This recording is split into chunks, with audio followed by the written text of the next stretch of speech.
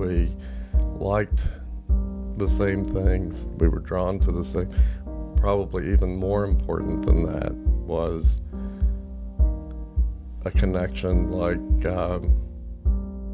two 12-year-olds that are getting in trouble and coming up with things to do, sneaking around and doing them. This is Philip Benight describing his wife Becky in the kitchen of the home they shared. I used to say things and people would laugh. And so then I got the idea that the things that I was saying weren't possible and that I was just funny, like a comic. But when I met Becky, I would say those things and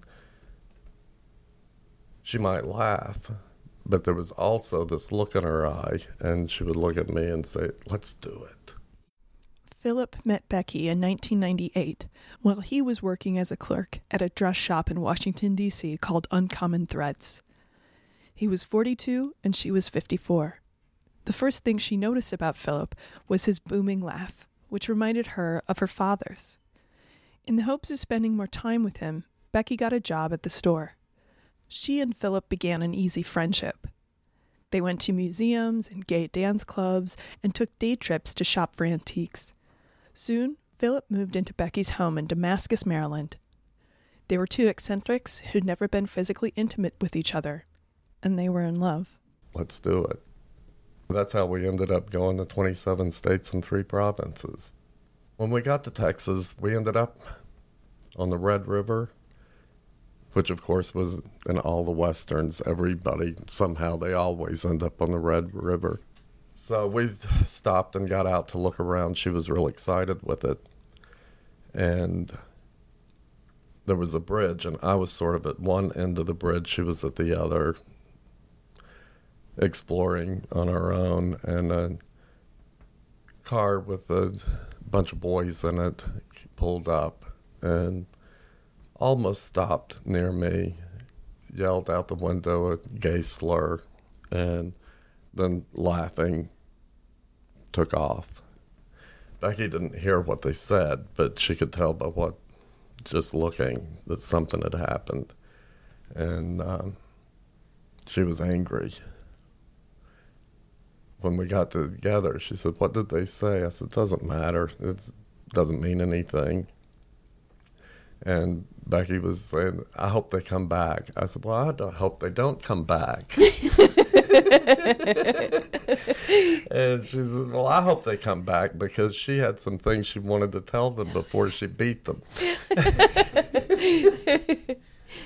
And I said, "Well, I don't want them to come back because I still like men and I would like for these to live. So let's just get in the car and go." She protected me. She fought for me. She stood up for me.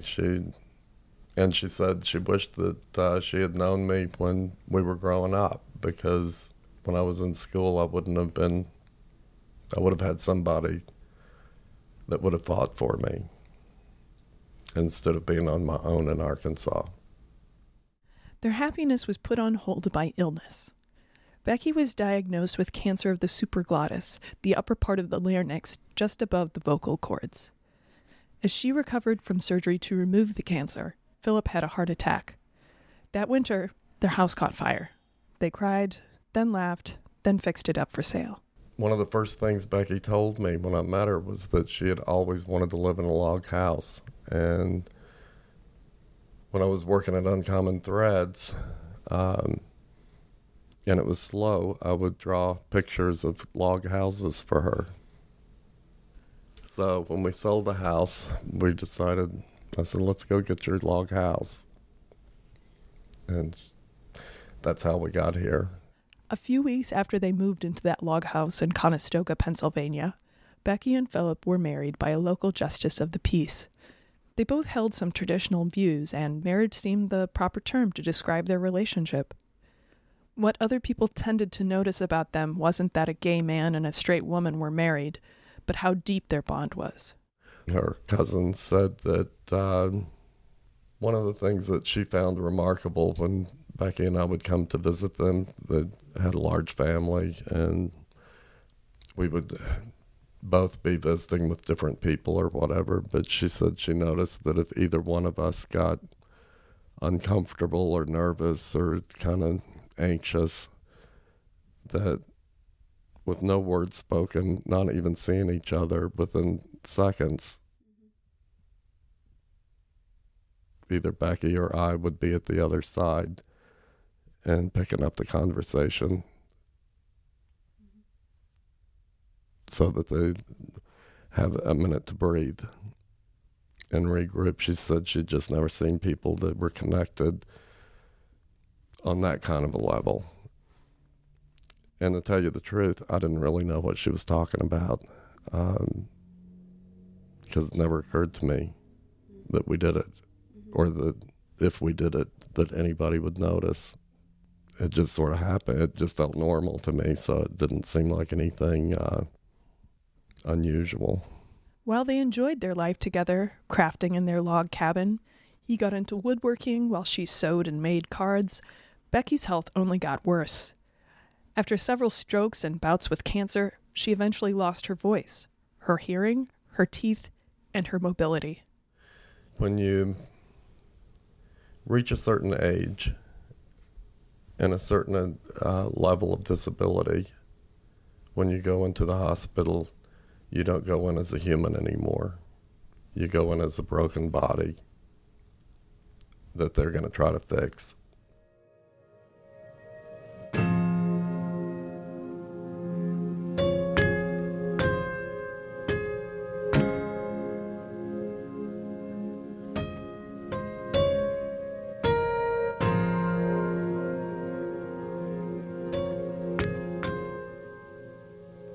On the last day of August 2016, Becky had a stroke and fell down the stairs. She lay on the landing for 7 hours until Philip came home from work. Blood had pooled around her and run down the basement wall. They were both horrified. Philip took another leave from work, driving a school bus, to stay with her. They asked Cigna, their insurer, to cover a home health aide. As they awaited approval, Philip feared for his job. After 3 weeks, Cigna denied the requests, leaving the Benites with two choices. They could refinance the house to pay for the aid themselves, or they could admit Becky to a nursing home. Then, in November, after Philip's attempts to keep her at home failed, the Lancaster County Office of Aging called to say they were coming to collect Becky.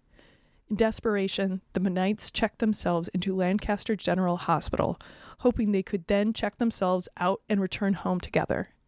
Instead, staff from Manor Care, the Office of Aging's chosen facility, came to the hospital to take Becky. Philip watched, astonished and helpless, as his wife was wheeled away. Becky, who had always been fiercely independent, never adjusted to life at Manor Care. I knew that every minute that I was gone and that she was in the home, that she was miserable. Because she didn't want to be there, they classified her as a flight risk, even though she couldn't walk. She would still try to get out of the wheelchairs or whatever, so they had to kind of restrain her into the wheelchair and then set the wheelchair out at the nurse's station in the hall so they could keep an eye on her. And she spent her whole day sitting in a hallway in a building that she didn't know with people that she didn't know. And when I would go to pick her up, she would be confused. And they wanted to say that she had dementia, but she didn't. I can tell you, if I sat in the hallway all day, I would have been confused too. At a certain point, they quit talking to her altogether. They'd ask me questions, procedures that she wanted, but they also asked me what she would want for breakfast or dinner the next day, which, I mean, it's taken away every bit of her personality and who she is, that she couldn't even decide what she was going to eat, that somehow I was going to do that.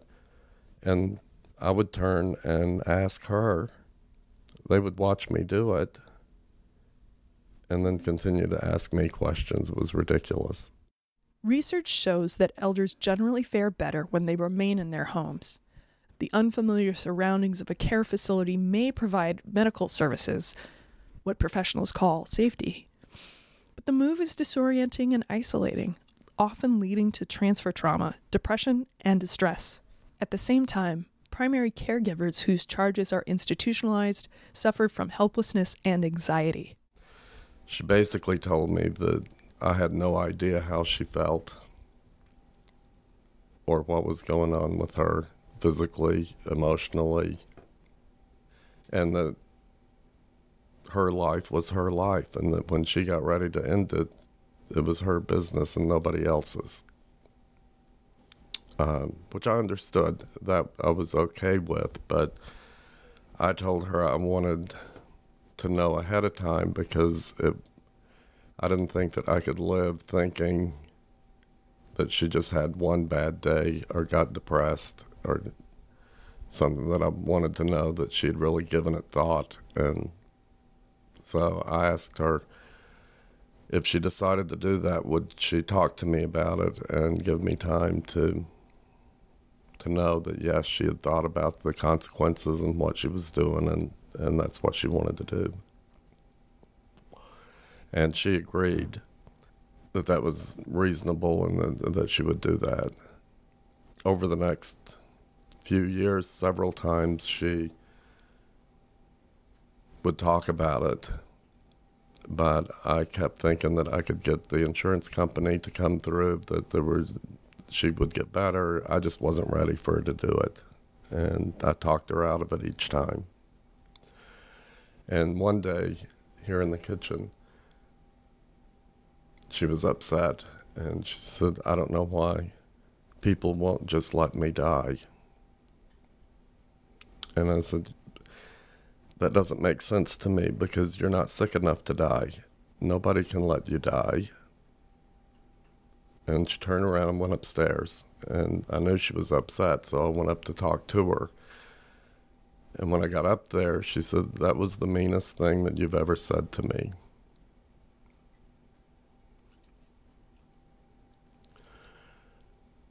And at the time, I didn't quite understand it, but later I did, that I was the person, I was the people that was keeping her alive.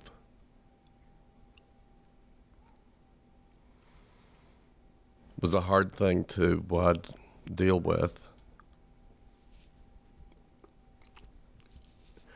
And I felt guilty for all the pain that she had suffered through those years for me. When I think about it now, I think of how much she loved me to do that for me.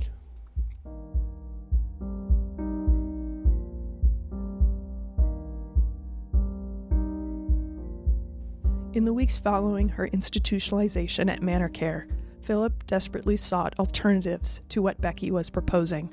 I was calling the insurance company every day and speaking with the Office of Aging probably weekly. And I called the governor of Pennsylvania, the insurance commissioner of Pennsylvania, who told me to speak with the insurance commissioner in Maryland, and that insurance commissioner told me to speak to the superintendent of schools, Dr. Dallas Stantz, that he would be the one that could help. I sent him emails, but he never responded. I found out later that he was embezzling money and during that time. So he was busy being a criminal instead of helping us. He was found guilty and went to prison for 6 months. Ironically, the same amount of time that I got. But each time that it was like step by step, each thing as it didn't work, and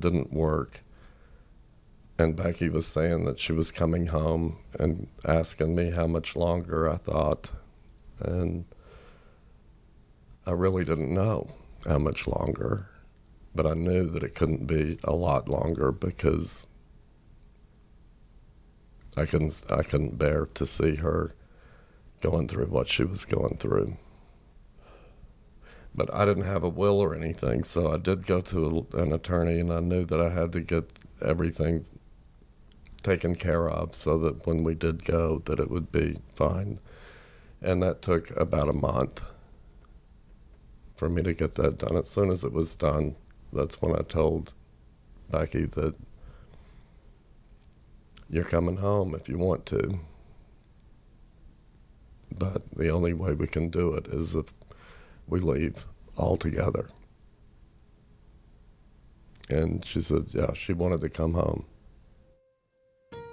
And I told her, if you tell anybody that this is what we're going to do, and you can do that if you want, they will stop us. They'll say something to me about it. I said, I'll just tell them that you were confused. They'll believe me. So it won't change anything. You don't have to be afraid that they won't let me see you. They'll just think that you misunderstood. And she said, I'm not telling anybody because I'm ready. And she didn't. On January 23rd, 2017, Philip picked up Becky from Manor Care, and they ate dinner in the car, parked in the driveway of their home. They looked out at the fields that rolled down to the Susquehanna River, listening to the radio until there was nothing more to do. I couldn't do anything or allow her to do anything to herself that was going to hurt. Guns, hanging, any of those things, I just couldn't imagine hurting her. And pills, you just go to sleep, which we did every night. We knew what that felt like. You just go to sleep. You don't even know you're going to sleep. Philip went into the house and retrieved a container of Kraft vanilla pudding, which he'd mixed with all the drugs he could find: Valium, Klonopin, Percocet, and others. She took them first, and I came around and I swallowed 3 handfuls. I couldn't do them all at once because it was too much. I took them, and then I lit a cigarette and said to her, you want to have one last cigarette with me? And when I turned to look at her, she was unconscious. And I thought, oh, okay, this is going to happen much quicker than I thought. I better get rid of the cigarette or it'll burn us up. So I threw it out the window, and I don't remember anything after that. I don't even know if it had time to hit the ground before I was out. 3 days later, he woke up and saw a bright glow. It was scary. My first reaction was, son of a bitch, there is a light. And then I started reaching out for Becky, where are you? I'm not going anywhere until you're with me, but we have to get to that light somehow. I don't know how we do it, but I can't see you. You'll have to come to me. And somehow I had in my mind, if I kept talking, I thought I was talking, but I was just thinking, that she would come to the sound of my voice. And then the next time that I opened my eyes, I realized I was in the hospital, and I was tied down. There were people all around me, holding me down, yelling at me, and I was fighting. I actually hated those people at that moment, even though they had a clearly written note to leave us alone. They overrode what we wanted and decided that they were heroes. The next time I came to, I was untied, and the tube was out of my throat, and everything was all right, I guess. I asked where Becky was, and at first they told me she was in the room next door, next to me.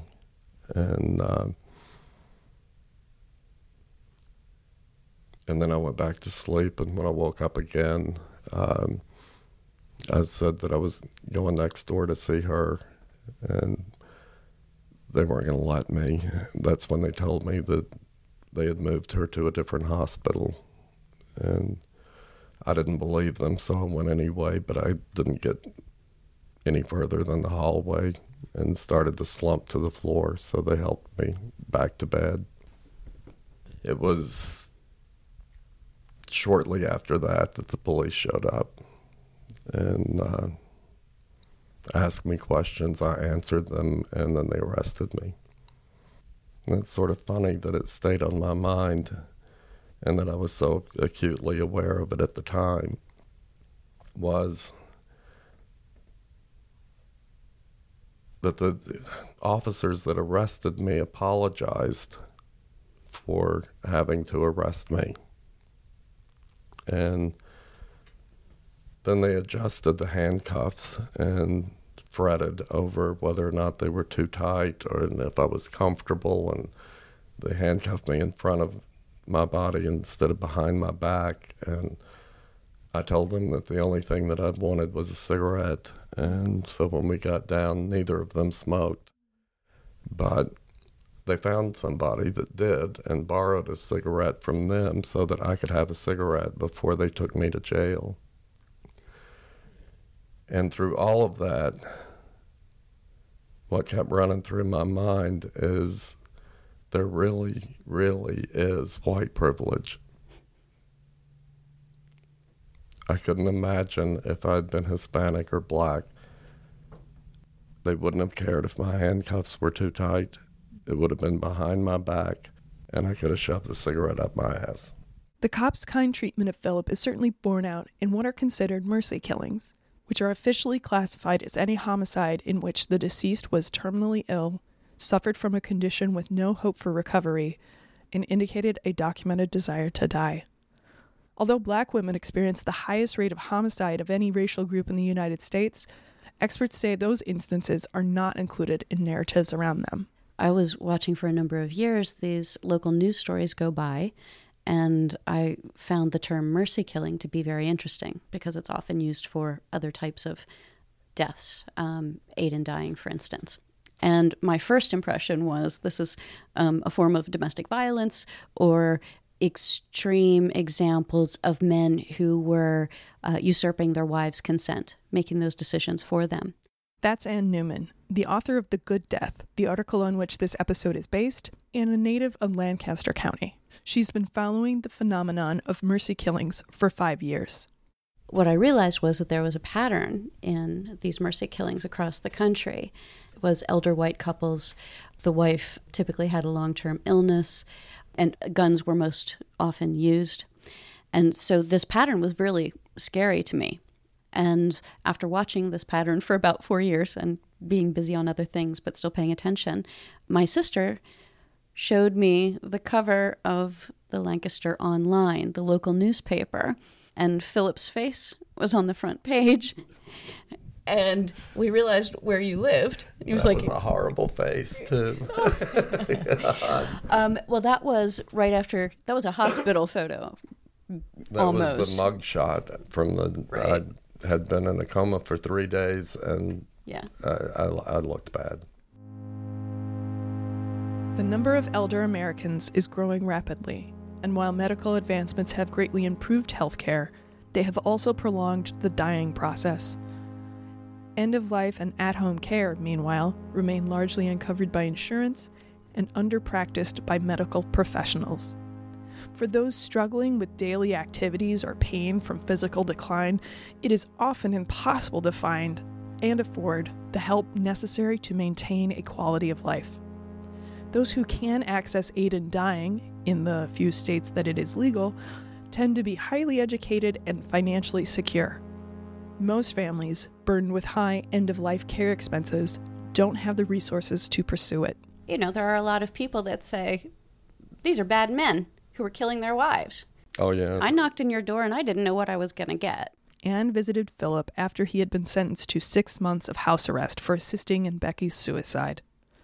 I handed you the plant, mm-hmm. and I said, this is my name, and I am so sorry for your loss. Oh, I think I told you I was a writer. Mm-hmm. And I'm so sorry for your loss. and you wept. I did. It actually was a turning point. You hear people say that you saved my life, but you did. And that's true. What I learned when I knocked on the door was that these cases were not all bad men. There's an entire range.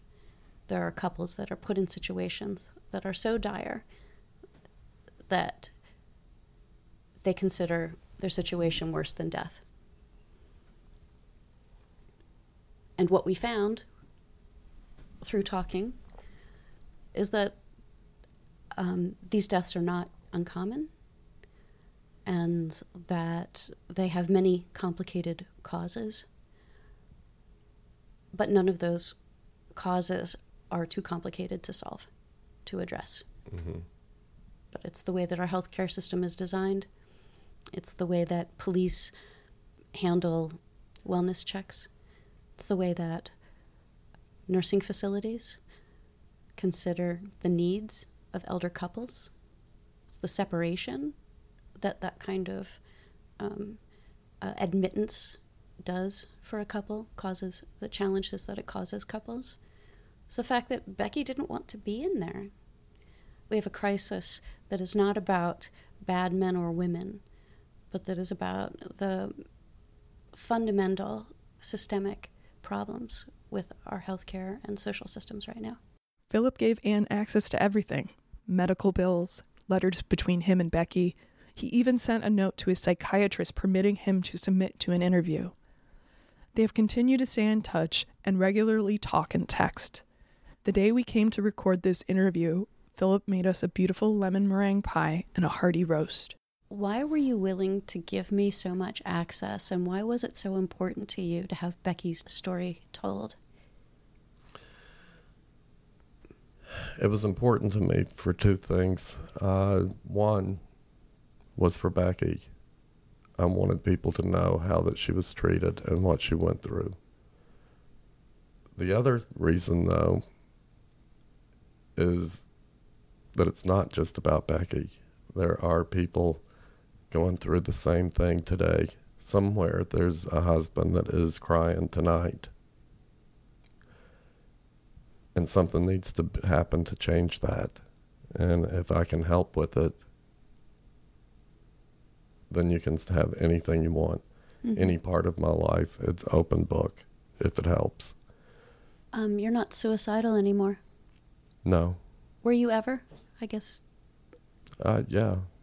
Yes, I was. When you wanted to be with Becky? Yeah. But you're not now? No. No, that's over. And I know Becky wouldn't want me to do it. She didn't want me to do it then.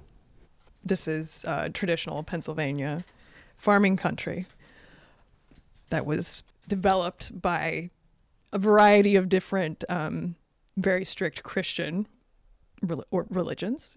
You yourself descended from Mennonites. This is all to say that we live in a uniquely religious country. And there are certain things that to even broach the subject is to really to cross a taboo and to get people very upset and very activated. So I have to ask, what has been the reaction? I've gotten one nasty email that was dressing me down for my lax morals. To write a story of this sort and not understand that God gives life and God takes it away. But I know any time I write about aid in dying in the United States, I often do get mail that criticizes me. Everything else is weeping. A lot of friends writing and saying, I wept at work. How can this be how we do things? There's a few people, and I'm saying I could count them on one hand. It's not many that have just chosen not to talk to me mm-hmm.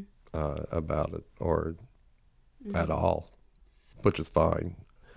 but they haven't actually said anything negative to me. They just pulled away and been quiet. Mostly it was people being supportive, and I was amazed. I received a card, and I've talked to people in person that told me that they had seen the way that we were with each other, the way that we talked to each other, the way that, and that they knew that we loved each other because it showed.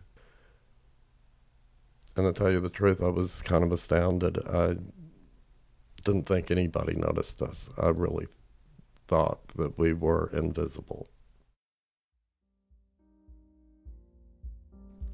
This episode of the Harper's Podcast was produced by me, Violet Lucca, and Ann Newman. You can read Going to Extremes, her article, at harpers.org or in the February issue. We received production assistance from Matt Hickey and Cameron French. The music in this episode was Better Off, Eidolon, and Threads, written and performed by Febrifuge. You can find Subtractive, the album they appear on, at febrifuge.bandcamp.com or on Spotify. Harper's Magazine is the oldest general interest monthly in America, exploring the issues that drive our national conversation through long-form narrative journalism and essays. To get 12 issues for $21.97, visit harpers.org/save.